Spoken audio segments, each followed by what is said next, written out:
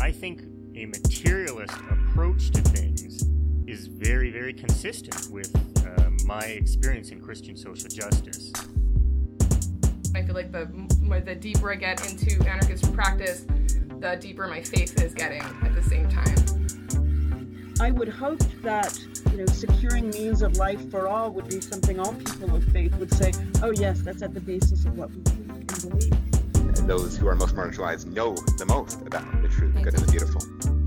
To me, it's less that I think building class solidarity is a bad thing, as much as it seems like if you don't attend to things like anti-Black racism, that's always going to get in the way of building class solidarity, actually.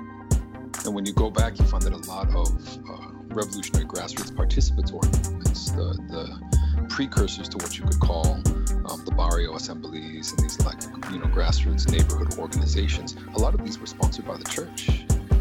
What does it mean to say that the Christian tradition is internally contradictory and there are antagonisms there and you're always being faithful to some aspects and betraying other aspects?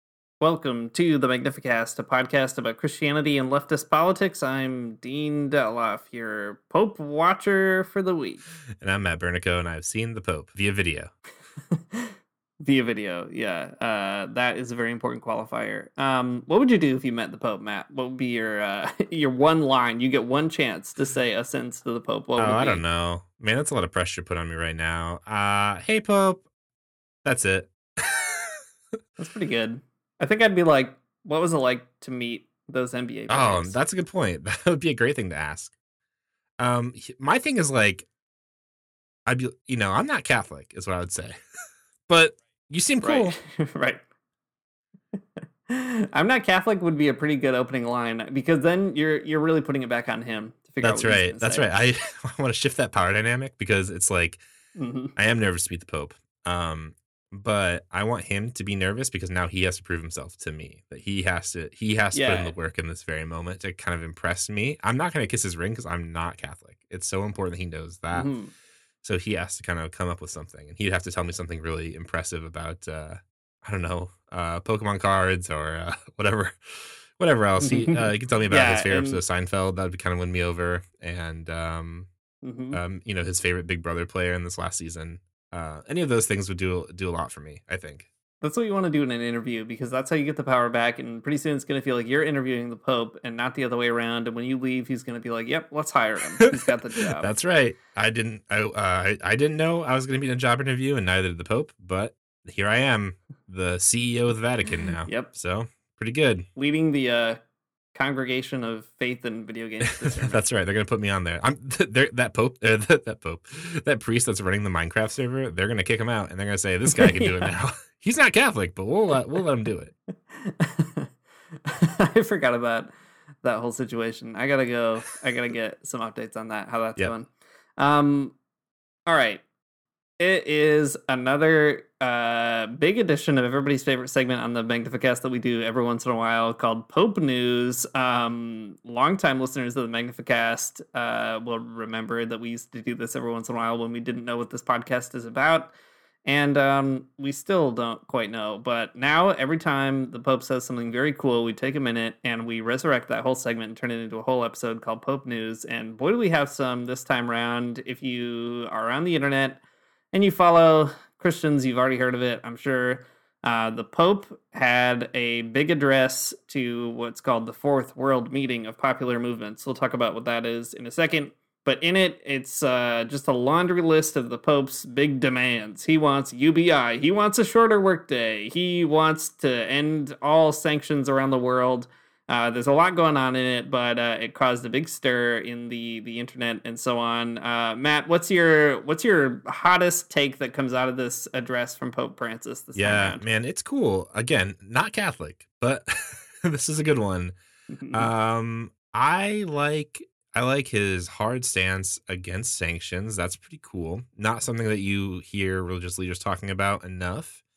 The other thing is the shorter work week. I'm won over. I think that's great. I think that it is exactly what religious leaders should be doing, calling out how long this work Monday through Friday. Are you kidding me? Are you sure about that? Of course, he's talking about people that work probably more than I do. But I think it's a good note. People are working too much, especially people who work more than 8 hours a day. They're working too much. So I like that he's coming out there. He also had a really great take that we'll probably talk about more in depth in a few minutes about George Floyd and the Good Samaritan. Very neat to hear the Pope talk about that. I don't know, man. Wild, right? I think it's cool. I think it's such a cool thing that the Pope, I don't know, he did this, that he's saying something specific to popular movements in all of their various forms as they might exist in 2021.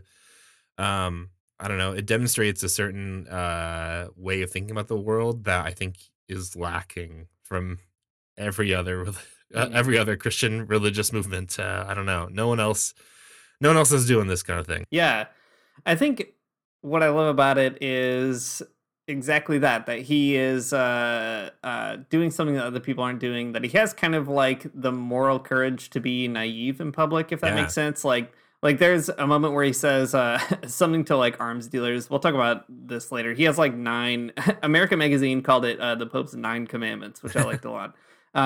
But there's this, one of them is he calls on arms manufacturers to just stop doing it, stop making weapons. And it's great because like they're obviously not going to do that, but it's actually really important that the Pope tells them to do it, tells them to stop doing it. And I don't know, it's good to like just sort of make those simple demands clear and obvious. So anyway, we'll get into it. We're going to talk about it, about what was said in the address, why it is so cool. But why don't we go ahead and start with a little background on what this meeting is about? Does that sound maybe just one way in to I orient us know where about we're this at? because I don't know what it's all about. Why and where and how are these meetings happening with the Pope? So this is the Fourth World Meeting of Popular Movements. I missed the first 3, so catch me up, Dean. What's going on here? Yeah, you missed the first 3, but probably you have read the addresses or seen them. They always make headlines because they're kind of the stage where Pope Francis decides to unveil all kinds of radical statements that he makes about social justice. And because they are big in public, they usually make a splash. So probably you've read like a headline that has emerged out of the previous 3 in the past. They are really fascinating meetings. So it was several years ago now that Pope Francis spoke at the first one, which I want to say was in California, but anyway, he did one in Bolivia, and then he did this one, and he did a virtual one, I think last year too. And the idea is that Pope Francis, if you read Laudato Si or Fratelli Tutti or his other addresses, he really leans into this idea that popular movements like civil society is the major locus for change. And, you know, other popes have said that too. That's not like totally unique to Francis. But I think one thing that is unique is that he recognizes not just the importance of organizing and really boosting that people have to be doing work on the ground, but he also recognizes it's important to have spaces for people who are organizing to get together. And that is part of the goal of these meetings of popular movements. They're spaces for popular movements to engage. And there's an office at the Vatican that's kind of, it's oriented around what's called integral human development. But what's really fascinating is, like, if you dig into it, there are representatives who sit as kind of a part of that office and who contribute to putting these meetings together. And those representatives are from social movements all over the world. But for example, like, they have a representative from the MST in Brazil, the landless workers movement in Brazil, that just is there as, you know, part of the organizing liaison committee for this. And there's lots of other movements like that around the world that are represented with a seat at the Vatican. So, you know, this is Pope Francis as a person who cares about social movements talking to social movements, but it's also an organization of social movements. Like, it's coming out of those movements too. So it's this really interesting intentional space where, like, there's a lot of collaboration happening at the grassroots. And then it's also Pope Francis being like, and I want to be part of it. So it is a super exciting and very cool series of meetings that's been happening, and they keep building on each other. There are some themes that emerge. I guess the one big organizing principle around it is a commitment to dealing with the issues of land, work, and housing. Those are like the three organizing principles that kind of unify all of these meetings. So there have been developments, like if you read all of Francis's addresses, you can kind of see him like leaning into different parts of those, but it's those three things that kind of form the core base. So yeah, it's a really fascinating initiative at the Vatican level. Yeah, for sure. There is this like, I don't know, maybe this is not exactly right, but in Protestant Christianity, though, at least, there's this feeling that like, well, you got to go to church if you want to be a good person, right? And I guess that's probably exists in Catholicism too, maybe articulated differently. But this is such a cool approach though, where it's like, actually, the good stuff's happening not necessarily in the church, right? Like these popular movements are really important to, I don't know, figuring out society and kind of like working out, how do you have like a good society? And it's like, well, maybe the church is doing it in some ways, or at least it's trying to, grasping desperately trying to do that, but not like doing it very well. But popular movements outside the church are actively engaged in this kind of thing. So it's interesting to kind of hear that sort of arrangement though, where it's Pope Francis wanting to be a part of those things and kind of like involving himself in those things rather than just like telling people to come to church or something. Yeah, and the way that he involves himself in it is really impressive too, because there's a line even in this address where Francis says something like, Catholic principles don't have all the answers, but I think they have something to say, and I think that's the most impressive thing, is that it is intentionally not a paternalistic attitude towards social movements or being like, oh, if you just listen to the church or just read our encyclicals, you'll have it all sorted out. It's like, you guys are doing really good stuff. And like, as the leader of the Catholic Church, like I want to kind of say, and here's what our tradition says, and I hope it helps, I think like that's a really good posture to have. Totally. I think it is too. Okay. Well, on that note, we've got some of this, some of the groundwork laid here about the Fourth World Meeting of Popular Movements. So I guess what follows, we can kind of just talk through some of the high points and maybe what they might mean and figure it all out together. Let's do it. Why don't you pick a place to start, Matt? I've been so psyched about all this, all the background info. Get us into the text. Yeah, for sure. Okay, I think that the best place to start is not the beginning. And maybe let's dive in here. Okay, I think some of the most interesting stuff is Francis' comments on George Floyd, and that kind of stuff is very cool. But before we get there, I think let's talk about sort of his commandments. I think maybe that's the best entrance into the actual text itself, because those are the places that like Pope Francis is kind of getting into it, and those are his values that he's like looking for, and like he finds them in social movements at different places. So maybe we can start with those big commandments because they are pretty fun. Yeah. All right. There's 9, so we can do them in like a speed round maybe, and then draw out the radical angles or something. That's right. All right, let's do these 9 good commandments, a speed run of them. I'll do 3 of them here. I'll just kind of read them really quickly, and we can stop to talk about them if you want to. Yeah. All right. First, I ask all the great pharmaceutical laboratories to release the patents, make a gesture of humanity, and allow every country, every people, every human being to have access to the vaccines. Hell yeah, let's do that. Number 2, in the name of God, I ask financial groups and international credit institutions to allow poor countries to assure the basic needs of their people and to cancel those debts that are so often contracted against the interests of those same people. All right. You're speaking my language, dear Pope. Nice. The third one, in the name of God, I ask the great extractive industries, mining, oil, forestry, real estate, agribusiness, to stop destroying forests, wetlands, and mountains, to stop polluting rivers and seas, to stop poisoning food and people. All right.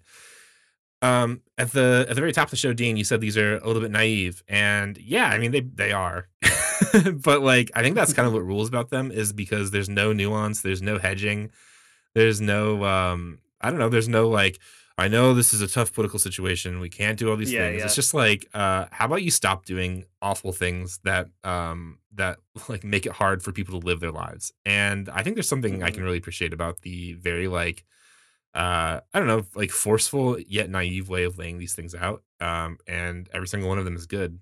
Cancel debt, give people vaccines. Intellectual property sucks, get rid of it.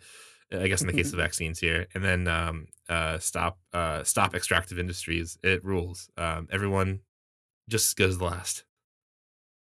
Yeah, I like too that they begin with in the name of God, right? That Francis is really I guess, striking that prophetic tone in a way that's encouraging to see too. And it does what a prophet does best, right? You don't see Isaiah and Amos and Jeremiah and all these people walking in and making 1,000 qualifications. It's like, this is just the way it is, right? There's that kind of frankness about it that's really refreshing.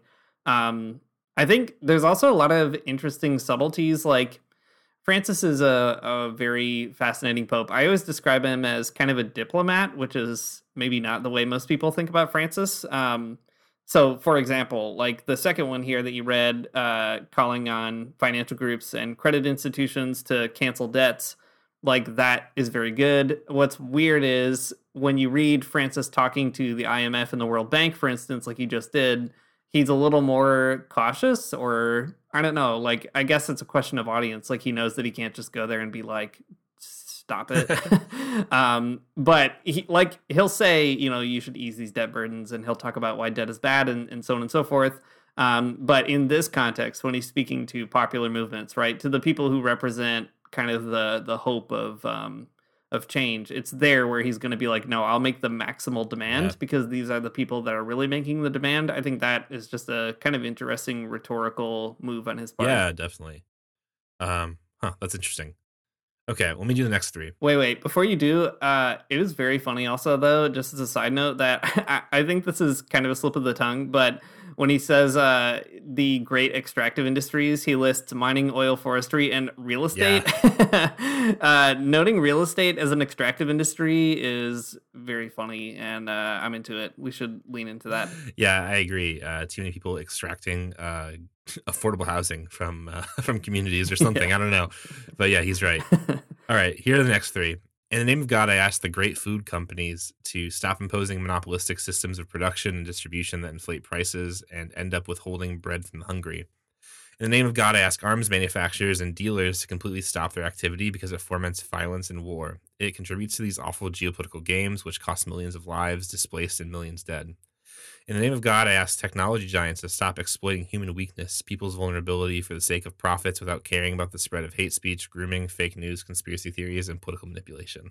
Oh man, some good ones here too. Not quite as spicy as end debt, but this is pretty good too. Ending war is a good one. I'm all about it. Yeah. Again, just some. I don't know. I imagine there are Catholics that work for. I don't know, any of the big weapons manufacturers. I wonder how they feel reading this. Probably bad. And they should. I mean, like Eric Prince, right? Betsy DeVos's brother. Yeah.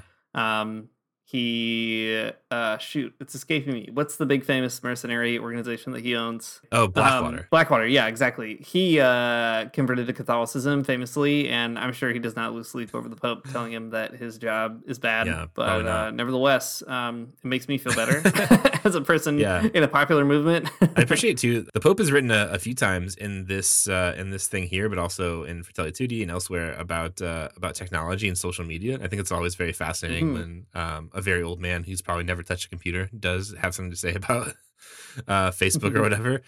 I'm just kidding. He probably has touched a computer before, but still, he's not out there on the gram doing it, doing any TikTok dances. But anyways, it's cool to hear that recognition, and he's right. All these people who are doing evil, man, you should just stop doing it. It's really just that simple. That's kind of what I do like about the naivety of this, is that it is a forceful ask to imagine a world where people did not do needless evil. Like, no one's making people build bombs, and no one's making people create systems that do convince your parents that, like, I don't know, the vaccine is like the Holocaust or something. No one's making anyone do that. It doesn't serve any kind of social good. And I think the Pope just calling it out very bluntly is kind of good. Yeah, I agree.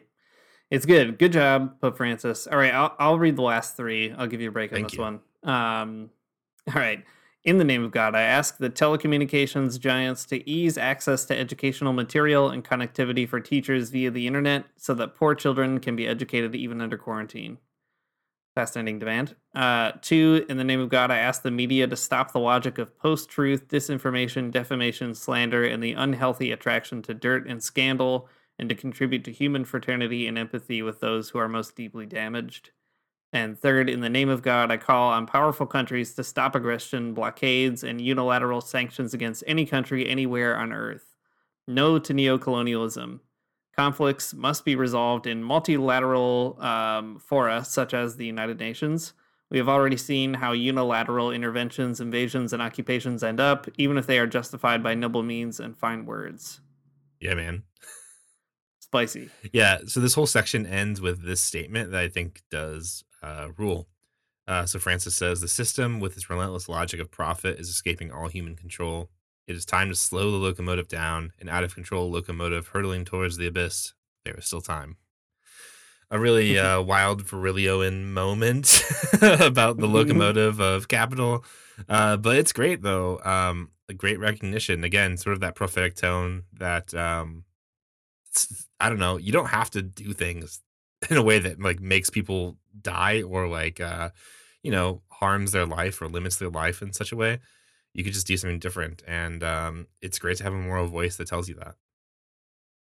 Yeah, and we couldn't pass by that train analogy, I think, without mentioning Walter Benjamin as well, right? Where Benjamin says the revolution is not the locomotive, but it's actually the brake on the locomotive, slowing everything down. So here you go. You've got Benjamin Pope saying you gotta hit the brakes, not hit the gas or whatever on revolution. That's the true revolutionary position. And here we are. We finally got Benjamin Pope. It's great. There is still time. Any moment is a moment through which the Messiah might enter. That's great. We've all been asking for the Walter Benjamin Pope for years, and now we got him. And it's just like you'd imagine. Yeah, we had Habermas Pope last time, and great. that also went just the way that you can imagine. Exactly. Yeah, so return to sender. No, thank you. I think it's all panning out. So these are the 9 commandments of Pope Francis, and they're all good. They're all good commandments. I think, I don't know, we could spend a lot of time breaking them all down, but maybe just talking a little bit further about the technology piece, because that's been interesting to me. Like, first of all, I am reading this differently than I've read the other 3 letters to the world meetings of popular movements, because now I'm actually in one. Now I'm part of one. I work for Development and Peace these days, if you haven't heard already, which is the solidarity organization of the Catholic Church in Canada. So like, it's weird to be on the receiving end of this in a way that is like I'm directly addressed in ways that maybe I was just observing before. And I was thinking about that when I read his bit about like asking media to contribute to human fraternity, because this past weekend I was on a webinar call with activists in Honduras who were talking about some land defense struggles that they've been going through, and it was really interesting to hear about that struggle and so on. And then just today I was talking with a member of our organization about like, I don't know, like Zoom and how it's annoying. And they were like, yeah, Zoom, it's awful, but I've probably been on like more webinars with like other people in other parts of the world, hearing from them directly, like in the last year than I've ever seen like ever before. And I think that is actually really fascinating. You know, like Zoom fatigue is real, but like the idea that you could sort of turn these platforms into the utopian dream that the people have always promised about internets, right? That you can create these connective relationships that do actually make a material difference in the world. It's like, I don't know, I'm just kind of leaning into those parts of these commandments of being like, I'm in a social movement. How could I contribute to that kind of situation, or how are we already doing it? And I think it's cool. It's cool that Francis is encouraging folks working on the ground to make these commandments operative and not just sort of naive. Yeah, it is. It's really cool. I mean, man, there's a lot of things to say about technology, a lot of things to say about media, for sure, especially when it comes to this kind of thing. But it is good. I mean, like, I feel like a lot of people end up using these things really thoughtlessly. And I mean, whatever. You don't have the sort of intellectual tools to like handle those things correctly. I mean, it's fine. There's nothing wrong with you, just like a regular person. But it's good to even have these small bits of like, I don't know, ways to deal with like, what are we doing with these pieces of technology? Are we are we using technology in a way that is creating quote unquote fraternity in any way, or are we using it to, like, I don't know, yell at one another? It's great. It's a good note, at least. Yeah. Maybe before we move on from these commandments, we should also spend some time drawing out kind of the radicality of them, because I think I mentioned you've probably seen headlines from the other world meetings of popular movements in the past, and this one is, I think, making even more headlines than previous for, I don't know, probably a lot of different reasons. But I think one thing I always find a bit frustrating about the memification of Pope Francis, if you will, is that so many things get lost in that memification process, and a lot of the things that Francis really is calling for or demanding get swept under the rug later on. So I guess what I mean by that is, like, the last commandment here is calling on powerful countries to stop aggression, blockades, and unilateral sanctions against any country anywhere on earth. So, like, no ifs, ands, or buts about it. Like, drop the blockade against Cuba, stop Venezuela, sanctions, stop sanctions on whatever country, Iran, the DPRK, or whatever it might be. That is, like, a really radical demand, because the U.S. has no intention of doing it. And I think, like, there's so much hay made about, like, having a Catholic president, or even in Canada, we have a Catholic prime minister, right? And people love to kind of talk about that and establish their Catholic bona fides and interpret them with kind of the most good faith they possibly can. But at the end of the day, like, this is one profound disconnect. Like, Pope Francis is saying you should not be blockading these countries, and nevertheless, they're saying, like, we are fully committed to keeping these blockades in place, right? And I think that's important to zero in on where Pope Francis is being very radical, and just allowing that to speak for itself and not get tamed down by the media machine or the memification of progressives who like when he says some progressive stuff. Yeah, exactly. I mean, so much was said about Joe Biden's Catholicism when he was elected. I mean, just like article upon article about how he was like, he's the progressive Catholic candidate or whatever. It was, exhausting to say the very least, right? It's just like so much stuff about how he's, the religious left, all this kind of stuff bubbled up around the election.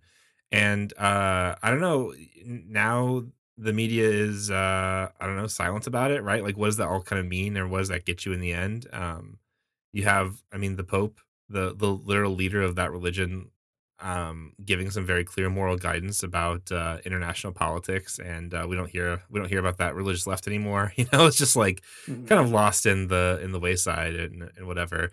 It's just, I mean, last week we were mad that no one's covering liberation theology anymore. No one wants to hear about Leonardo Boff or whatever. But this week, I guess I'm just mad that, like, where'd all that energy go? I don't know. It's so frustrating that we sort of religion writers are quick to promote the progressive nature of Joe Biden and his religion when it kind of suits them. And then when it doesn't, when, like, things aren't lining up, or when the Pope, like, actively calls out, like, the literal policies of the current administration, it's all silence. It's like nothing. I don't know. Pretty frustrating. It is. It's extremely frustrating. So I guess hold on to that. I don't know, like, let those 9 commandments be what they are, and let their naivete be what it is too. Like, it's important to see that as a really significant moment of radicalism that Francis is talking about. Pope Francis is not pretty much not the person that anybody wants him to be, for better and for worse, right? Like, he's not as radical as you want him to be. He's not as conservative as other people want him to be, whatever. And I don't know, the Pope's the Pope, so what more can you want? But at the same time, I do think that, like, Pope Francis is adding all these little pieces to the Catholic tradition that are actually really significant, or highlighting those pieces at least. And I think it's similar to what we were saying about St. Francis a few episodes ago. Like, St. Francis opens up this radical space within the Catholic Church. And even though that space gets closed down in a lot of ways, whether it's through the formalization of the Franciscans or disciplinary actions by whatever, a bishop and so on, nevertheless, that sort of opening never gets fully, like, filled in, and it always threatens to come back up or whatever. And I think it's telling that, Pope Francis takes his name from St. Francis. And I think there's a similar dynamic happening there too, that Pope Francis is creating all these openings. And I don't know, no one's ever going to be able to like close that and be like, well, you can't say that. I think that's actually very cool. Yeah, I agree. Whenever I think really hard about religion and like how it sort of functions, I mean, Christianity specifically, I guess what I'm trying to say. I think about this one book that is pretty, I don't know, pretty niche, I guess. So there's a book called Canticle for Leibowitz, which is a pretty famous novel written by Walter Miller. And it's like, it's a really fascinating novel because it's sort of a science fiction-ish novel about the Catholic Church, about some monks. And it ends up being this kind of like anti-nuclear sort of take. And it's good. I mean, it's like a sort of anti-war book in a really particular way. Very against the atomic bomb. It's cool. But the thing that I think I really appreciate about it is that it is a great explanation of like how the church actually functions, like not in the minute to minute, but in like a larger scope of time, like in the geological sense of time. So this is no spoilers to a book that was written in like the 40s or 50s. I don't remember. I think the 50s or maybe the 60s. I have no idea when this book was written. Is what I'm trying to say here. But in the book, it's like sort of this dystopian future where there's been a nuclear war, and the book happens in 3 parts, and each of them sort of chronicle a particular time in the future church's life, and the monks that are kind of living at that moment in this like one particular abbey or whatever, and they don't really do anything interesting. They're just like there, kind of like writing new illuminated manuscripts in the future because like books don't exist anymore because they've all been blown up or whatever. Anyways, it's just such a great illustration of how I think like the long view. It's like the long view of what the church does. It's sort of this like big archival machine that does sort of take in all of these pieces and puts them to paper and like has to remember them, especially if someone like the Pope is saying them. So I guess I think about it from that angle too, that the Pope isn't as radical as you want him to be or whatever, right? He's not the Jesuit Marxist that Glenn Beck thinks he is. But at the same time, these words are now in the archive of the church. And like, I don't know, who knows what that means in the future? The weird rhizome of history means that someone will pick these up at some point and they'll start another podcast about it in like 50 years or whatever. I don't know. But I don't know. It's just like the church is a very bizarre thing. But if it's anything, it does have a memory, and like the things that are entered into that memory really do matter. Yeah. Yeah, I think that is true. Well, maybe that's a good way to segue and zoom out a little bit here. So we talked about these 9 specific commandments or whatever. But also, Francis has, I think, a more general framework. So maybe we can do that, and then we can pull out a few other specifics. So I mentioned Francis says the social teaching of the church does not have all the answers, but it does have some principles that along this journey can help to concretize the answers, principles useful to Christians and non-Christians alike, he says. And then he also goes on to complain about how, like, sometimes I talk about this stuff and then people, like, hurl all kinds of adjectives at me. And he says, it doesn't anger me, it saddens me. It is part of the post-truth plot that seeks to nullify any humanistic search for an alternative to capitalist globalization. That's right. Pretty wild. Yeah. Pope Francis does not like Margaret Thatcher is really, I think, what I'm getting out of the last couple of years. But I think what's really interesting about this is, so he says, sure, we don't have all the answers, but we can offer something. And he gives several principles that he thinks are, important to think about. For instance, he talks about solidarity. He talks about the preferential option for the poor. And I think, speaking of just kind of adding things to the archive of the church, what I think is really fascinating about Francis as well is that he's activating parts of the archive of the church that have not been as active, right? So it's also kind of a lesson in how to do that. Like, the church comes to you with this kind of set, like a collection of stuff that you can mess around with. And, like, depending on which parts you kind of light up or highlight, that can really change the way that you perceive yourself in the institution of the church and in the world. And I think it is significant that the things Francis chooses to really highlight And also maybe the things that he doesn't highlight as much, like that really makes a difference for how he's shaping the reception of that archive. Yeah, I think that makes a lot of sense. I mean, okay, if the church is an archive, we gotta bring this to its logical conclusion. We're a podcast, we gotta talk this all out. If the church is an archive, then yeah, I mean, it has to be a hermeneutic project as well, right? There's some parts that you want to remember more than others. I mean, rightfully so. There's a lot of bad stuff too that we'll have to figure out what to do with, and not put it in a speech toward social movements. a lot of bad social movements, if you think about it, in the history of the Catholic Church. We don't want those ones. Yeah, right. And Francis doesn't want them either, right? Which is also interesting. He's trying to, I guess, create the right kind of fertile soil for specific social movements to grow out, and not other ones, I think, is significant. Maybe that's a good way to talk to about what he thinks about popular movements. Like he says, another principle to stimulate and promote participation. Participation and subsidiarity between movements and peoples capable of thwarting any authoritarian mindset, any forced collectivism, or any state-centric mindset. The common good cannot be used as an excuse to quash private initiative, he says, local identity, or community projects. Therefore, these principles promote an economy and politics that recognize the role of popular movements. And he mentions all kinds of them, including sports-oriented ones. That's very funny to me. Real basketball is a popular movement, so that's cool. Yeah. Exactly. But I think, what's significant there is something like subsidiarity. It's a weird Catholic teaching. If you haven't heard of it, it's like the idea is that things, how to put it, like things have to be dealt with at the lowest level possible, right? Yeah, exactly. And the things above shouldn't kind of overstep their bounds and like tell the things underneath, how it is or whatever. And sometimes that gets invoked in like right-wing libertarian sorts of ways. And you could see somebody maybe pulling that out of this too, right? Like where Francis says the common good can't be used as an excuse to quash private initiative, right? But I think what he's actually saying is something a lot more like people should be leaning into the local sort of expressions of what solidarity means, what the preferential option for the poor means, and so on. And especially that idea of promoting participation is really significant. Like, we talked in this podcast before about Marta Harnecker, the Chilean theorist's idea about protagonistic socialism. And I think that is such a cool way to think about it, protagonism.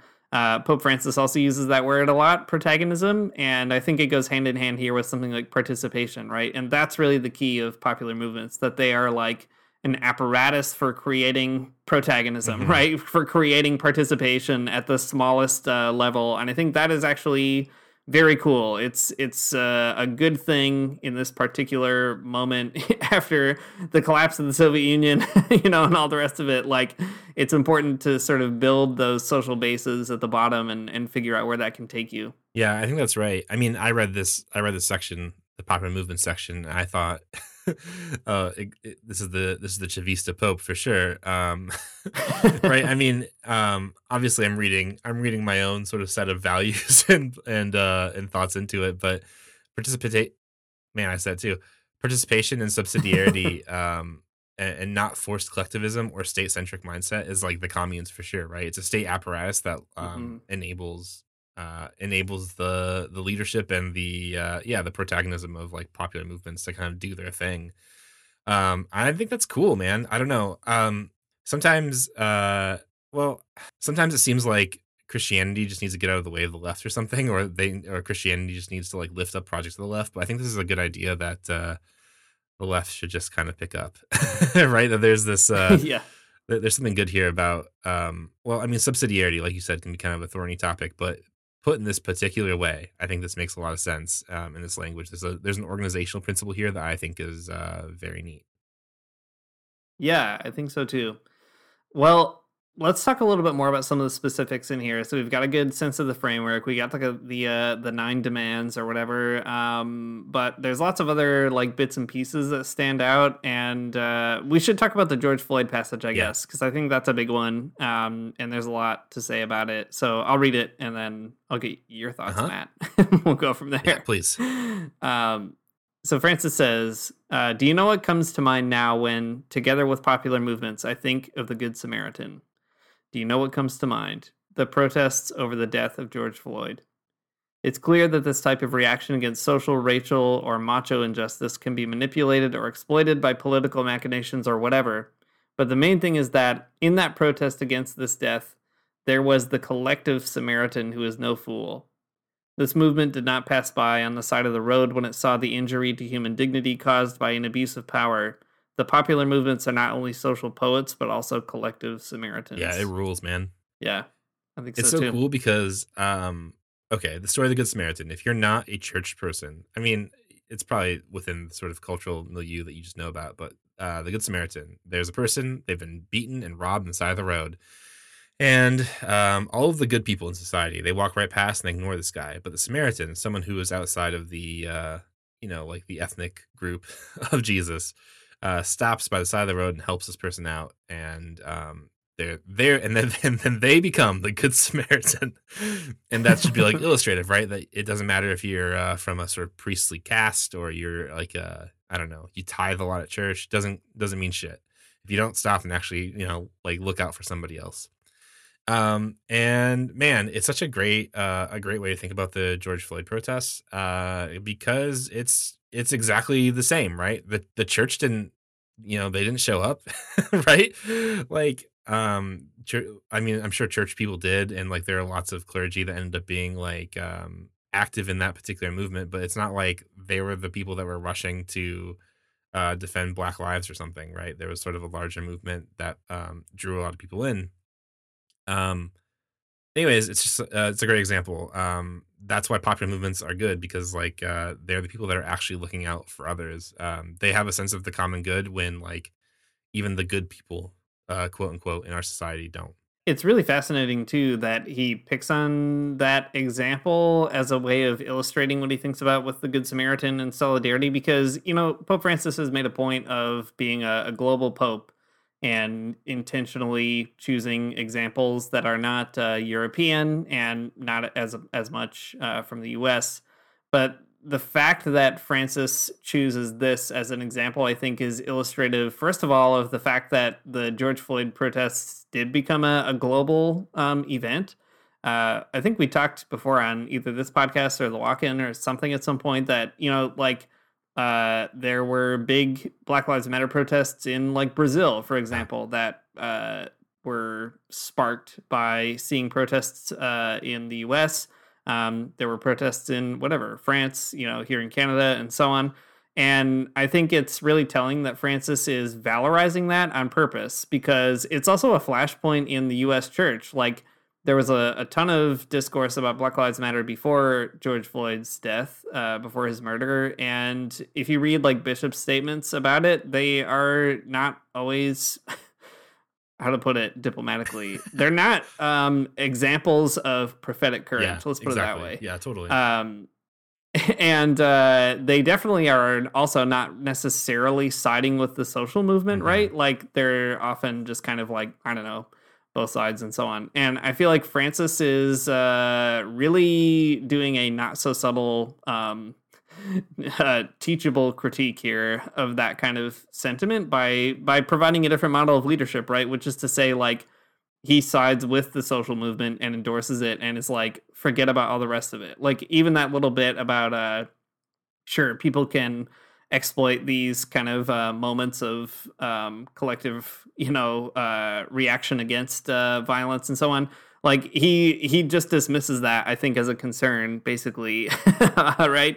The idea is that the collective Samaritan is no fool. That's a very powerful line. I think you get the sense from a lot of ecclesial leaders that they do think that people who go to a Black Lives Matter protest are foolish, right? Or the protests themselves are foolish. So I don't know, like, I was really impressed by seeing that specific example in the address. Yeah, that there's something to that too. Like, we were saying that these the commandments, Pope Francis' commandments, they are like naive or something, right? They lack the nuance that you would expect from someone who's like talking about politics.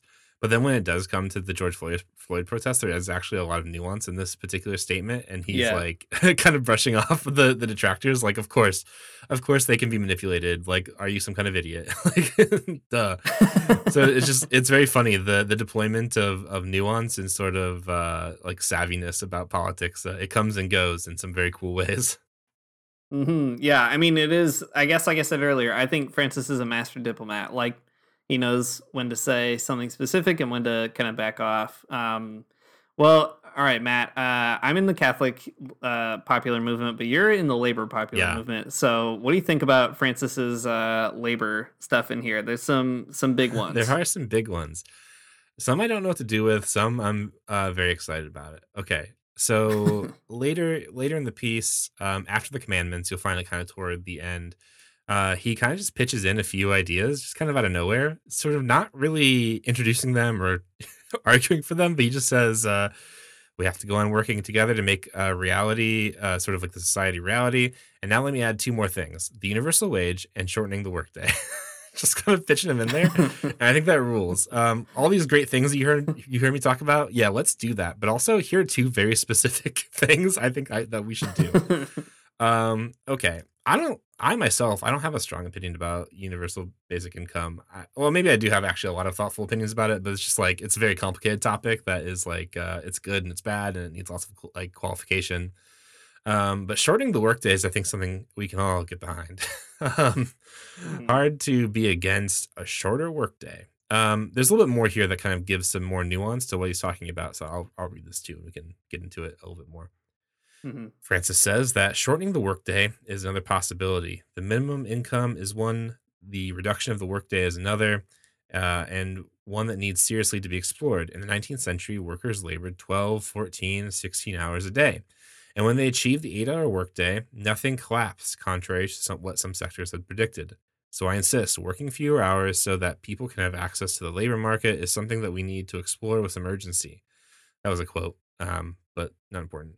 He goes on to say, there must not be so many people overwhelmed by overwork and so many others overwhelmed by lack of work. Okay. Pretty cool. I think this makes a lot of sense. Despite any of like the conversation around UBI, I think this thing about the workday makes a lot of sense. Again, I have a pretty cushy job that I do like on the computer. I do lots of computing on the day-to-day basis. Ones and zeros. I'm pressing the return button quite often, and it's great. But some people actually do very difficult jobs, like pick produce, or work in a factory or drive a truck or something, right? And man, I think it's bad. I think it's bad that we let work kind of dictate our life. I think it's bad that that we like have not changed the way we think about work. We can definitely have more days off. We can definitely work less hours in a day, and nothing's going to be bad about it. It's going to be good, in fact.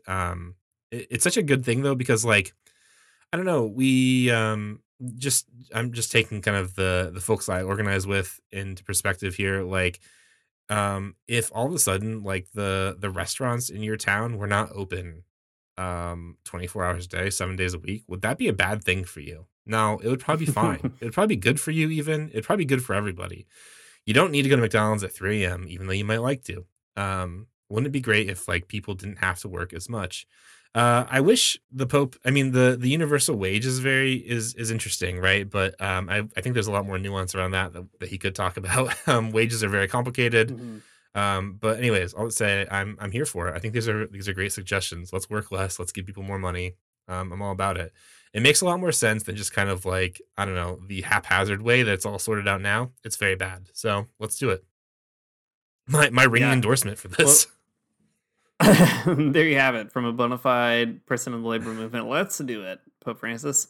Well, maybe that's a good way to just sort of end on the reaffirmation that Francis does of the principles that motivate these movements, which are land, work, and housing. I think they're good radical commitments to have.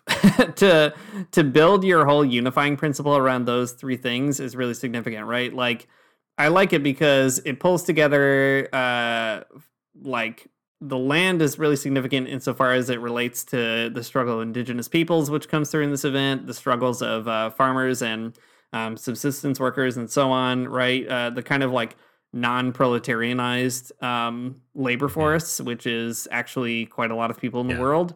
That is really important. That coupled with work being kind of the affirmation of the proletarianization of the planet. And then lastly, housing being especially an issue that's almost like in between, right? I guess, I don't know, to use like Marxy class terms, I kind of maybe rightly or wrongly see that as the lumpen proletariat question, right? So it's like really trying to target all these different economic classes in society, and that becomes the organizing principle for all these movements. I think it's a really cool thing to, I don't know, like to make that the nexus. It provides a lot of radical possibilities, and man, land, work, and housing. If you could get a bunch of Christians to care about those three things all the time, we'd be a lot better off. Yeah, absolutely. I think that's exactly right. Yeah, as you're right, as a nexus of things, centering your sort of ethics or having something very important, or having like a moral voice in those areas is probably the best thing that Christians could do. Who cares why millennials aren't coming to church? Who cares? I don't know. Liturgy, I guess, is important for some people, but like, I don't know, if you don't have a strong moral voice in any of these areas, like, I don't know. I don't really want to go to that church. It's not interesting or important to me if you don't have something to say about those things. Yeah, and it's also, these three things are also the major economic how to put it, like capitalism needs these three things, probably more than any other three things, right? Like, it needs to maximize its control of land and the profitability of it, and to enclose it and not allow people to live on it. It needs to call the shots when it comes to working people, workers' rights, and labor, and it also needs to control people's housing, like in Engels' really famous essay on the housing question. Engels has this like wild explanation of why landlords exist, and like how it's actually a really delicate dance for like capitalists to pay their workers enough to like pay their rent, but not enough to make them feel like safe. Like, that's really important to keep them employed. And like the landlord class also appreciates that arrangement in lots of different ways. So all that to say, like, to privilege these three things as the basis is also to basically provide the seeds for an anti-capitalist movement at the end of the day. And I think that is significant too. I guess that just goes back to what we were saying earlier about leaning into the radical interpretation of what Francis is saying. Like, you can't really do the land, work, and housing thing if you're like, I don't know, really proud capitalist Catholic or something. If you're the Acton Institute, you can't do these things. Definitely. I think it does make it really hard. I don't know, if I was a Catholic person who was a capitalist, I would feel pretty like out in the cold, right? Like the articulation of Catholic social teaching and like ethics in this particular frame, in this like locus, I don't know, man. I don't know how you could interpret any of this and just not think about like socialism, right? Like, I don't know. I don't know how you could formulate any of this without putting the social before capital. You know, I mean, Francis wouldn't say he was a socialist because he's like you said, a diplomatic pope and not bombastic, but I don't know, in everything he's saying right here, there's really no way to articulate these things politically without talking about socialism. Mm-hmm. Yeah, and I mean, he gestures towards it too. Like, he talks about Bolivia, for instance, which if you read the things that he said when he was in Bolivia, including his speeches to like civil authorities, I don't know, they're pretty suggestive.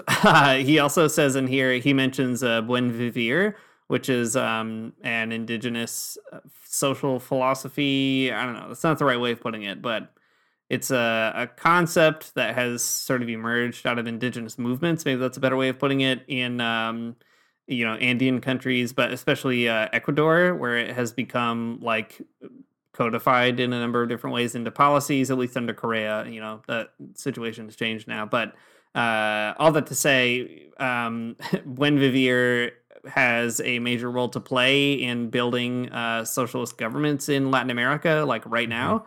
And, again, it's just that diplomatic piece. Francis can't say that he's a socialist at the end of the day, but I think that he is providing a lot of building blocks to create, as he puts it, maybe a little more safely, alternatives to capitalist globalization. Yeah. So whatever you want to call that, I don't know, who cares? At the end of the day, it's not capitalist globalization, and that is what matters. Yeah, I mean, in the words of Jose Miranda, I mean, you can't say socialism isn't an option, Yeah, right. Yes, exactly. Well, there you have it. Another installation of Pope news, and hopefully that'll tide you over until the next time the Pope says something cool and we talk about it for an hour. Let's see. If you want to support this podcast financially, you can do it with your own hard-earned money at our Patreon at patreon.com/themagnificast, where we also have a Discord where people are chatting all the time about this kind of stuff. It's a good group of people. There's a reading group as part of it, and it's a really fun place on the internet to be. That's right. Hey, a new issue of Monthly Review came out very recently, and we're putting a date for the discussion on the books. So if you want to be a part of this discussion, please join our Patreon to read this very specific niche socialist magazine. If you don't subscribe to it, not a big deal. We usually just read the review of the month, which is available for free on the Monthly Review website. So if you want to become a member of our very strange community of 4 people, you're welcome to.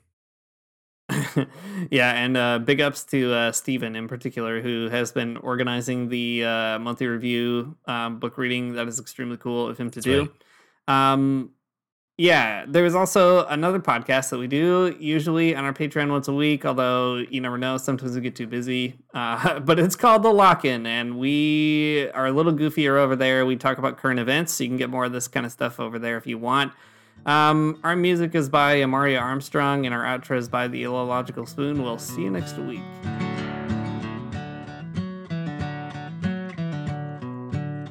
I don't wanna get up for church in the morning, souls alive. Heaven come to earth and there won't be no church. We'll meet down by the riverside. There we'll swim with all creation. Never get tired, never bored. Don't worry, someday there'll be no dam between us and our Lord.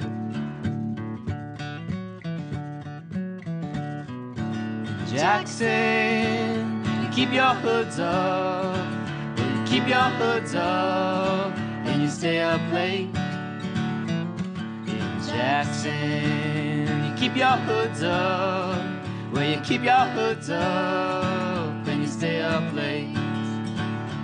Oh, don't mind a cold night, but we might mind if you leave too soon. So come on now, it's still early. At least I would else.